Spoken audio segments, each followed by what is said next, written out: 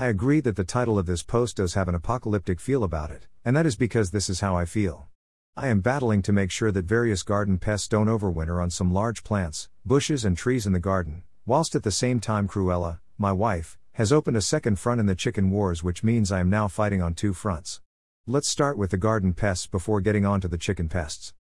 5th of November 2022. Things I have been doing lately. Dealing with garden pests.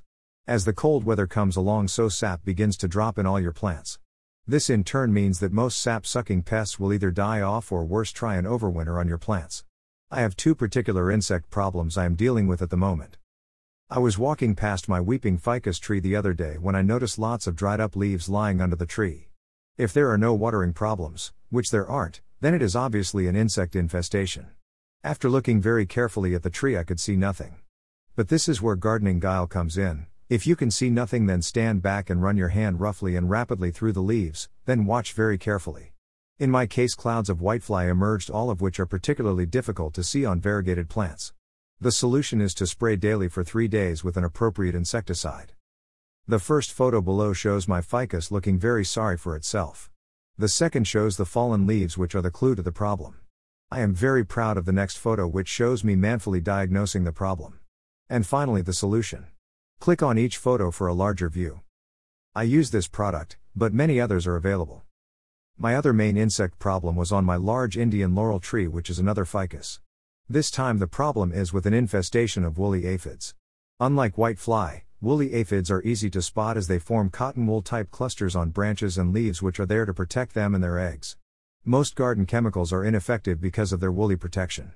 The simplest thing is to wash them off with a high pressure hose. You will have to do this every day for a few weeks until you decimate enough of the colony. The first photos below show you the nature of a woolly aphid problem. The final photo shows me administering watery retribution. Click on each photo for a larger view. Dealing with rogue bamboo. Regular readers of this blog will remember that some years ago I foolishly planted bamboo close to one of my water features. I diligently caged it within a square of large tiles and took many other precautions to stop it escaping and proliferating. Unfortunately, about 6 months ago I noticed that it had begun to make a run for freedom. I instantly executed it with a strong weed killer and have instituted a vigorous daily watch of the dead plant for any signs of life. At one point it did come back with some little signs of green, but again I destroyed these. Once you are sure that bamboo is dead, then as an extra precaution set it on fire. The fire will burn down through wire-like roots and destroy any chance of a comeback. But the real solution is do not plant bamboo unless it is in a pot or a specially dug protected trench. The first photo below shows me preparing to take out the bamboo roots and the tile box that was supposed to contain it. Secondly, you can see my fires of righteousness delivering vengeance. Lastly, the newly retrieved spot as the bamboo is no more. Click on each photo for a larger view. Cutting back Cruella damaged plants.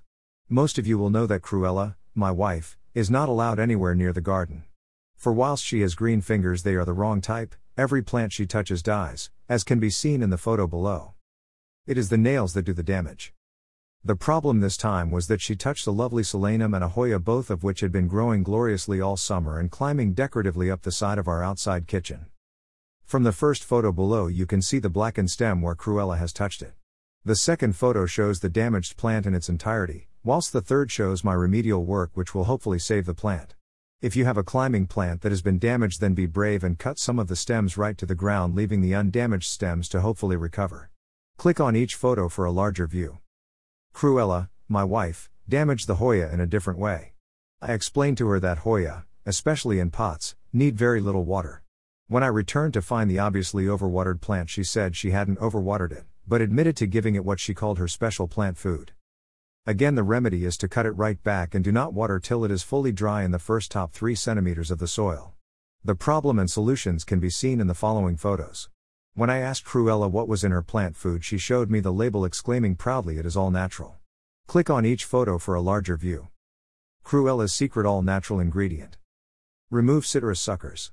At this time of the year you need to go round all your citrus trees and pull off any suckers that are growing from the trunk or just below the soil. Suckers can be easily identified. They are bright green and generally grow straight up. Suckers are non-fruiting stems that will take the goodness from the tree and non-productive growth. If you remove them regularly, then they come away very easily.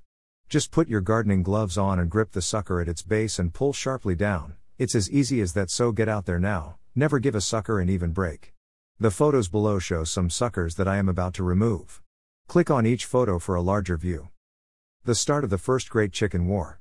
Regular readers of this blog will know that Cruella, my wife, is now the proud owner of 5 fancy chickens who she insists are allowed to roam freely in the garden. This has forced me into erecting a line of defenses similar to the Siegfried line to keep the destructive chickens at bay. The photo below shows some of my defenses. My first lines of defense. I am thinking of electrifying them. The fact that I have had the temerity to erect defenses has only engendered a militarist mindset in Cruella, and she has taken to marching on maneuvers every day with her girls.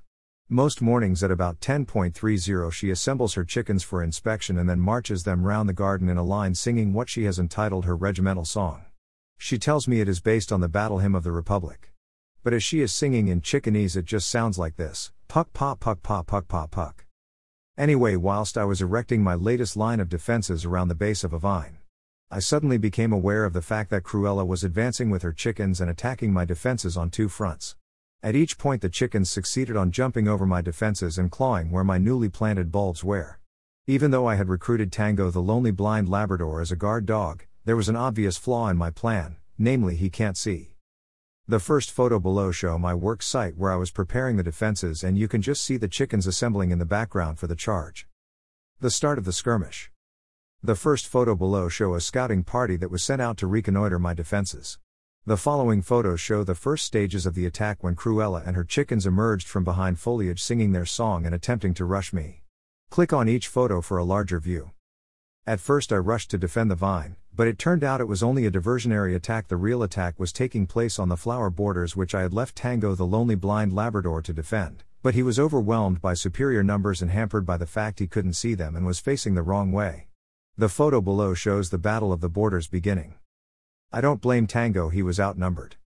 When I confronted Cruella she claimed it was all a misunderstanding, whilst the chickens said they were just following orders. By way of compensation she agreed to help me plant all the bulbs on the lawn, see photos below.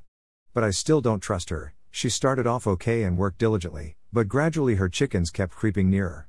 The funny thing is she kept feigning interest in the garden and asking me questions, but I knew she was just trying to find where I kept my bulb plant. But don't worry, it's safely locked up. This looks suspicious.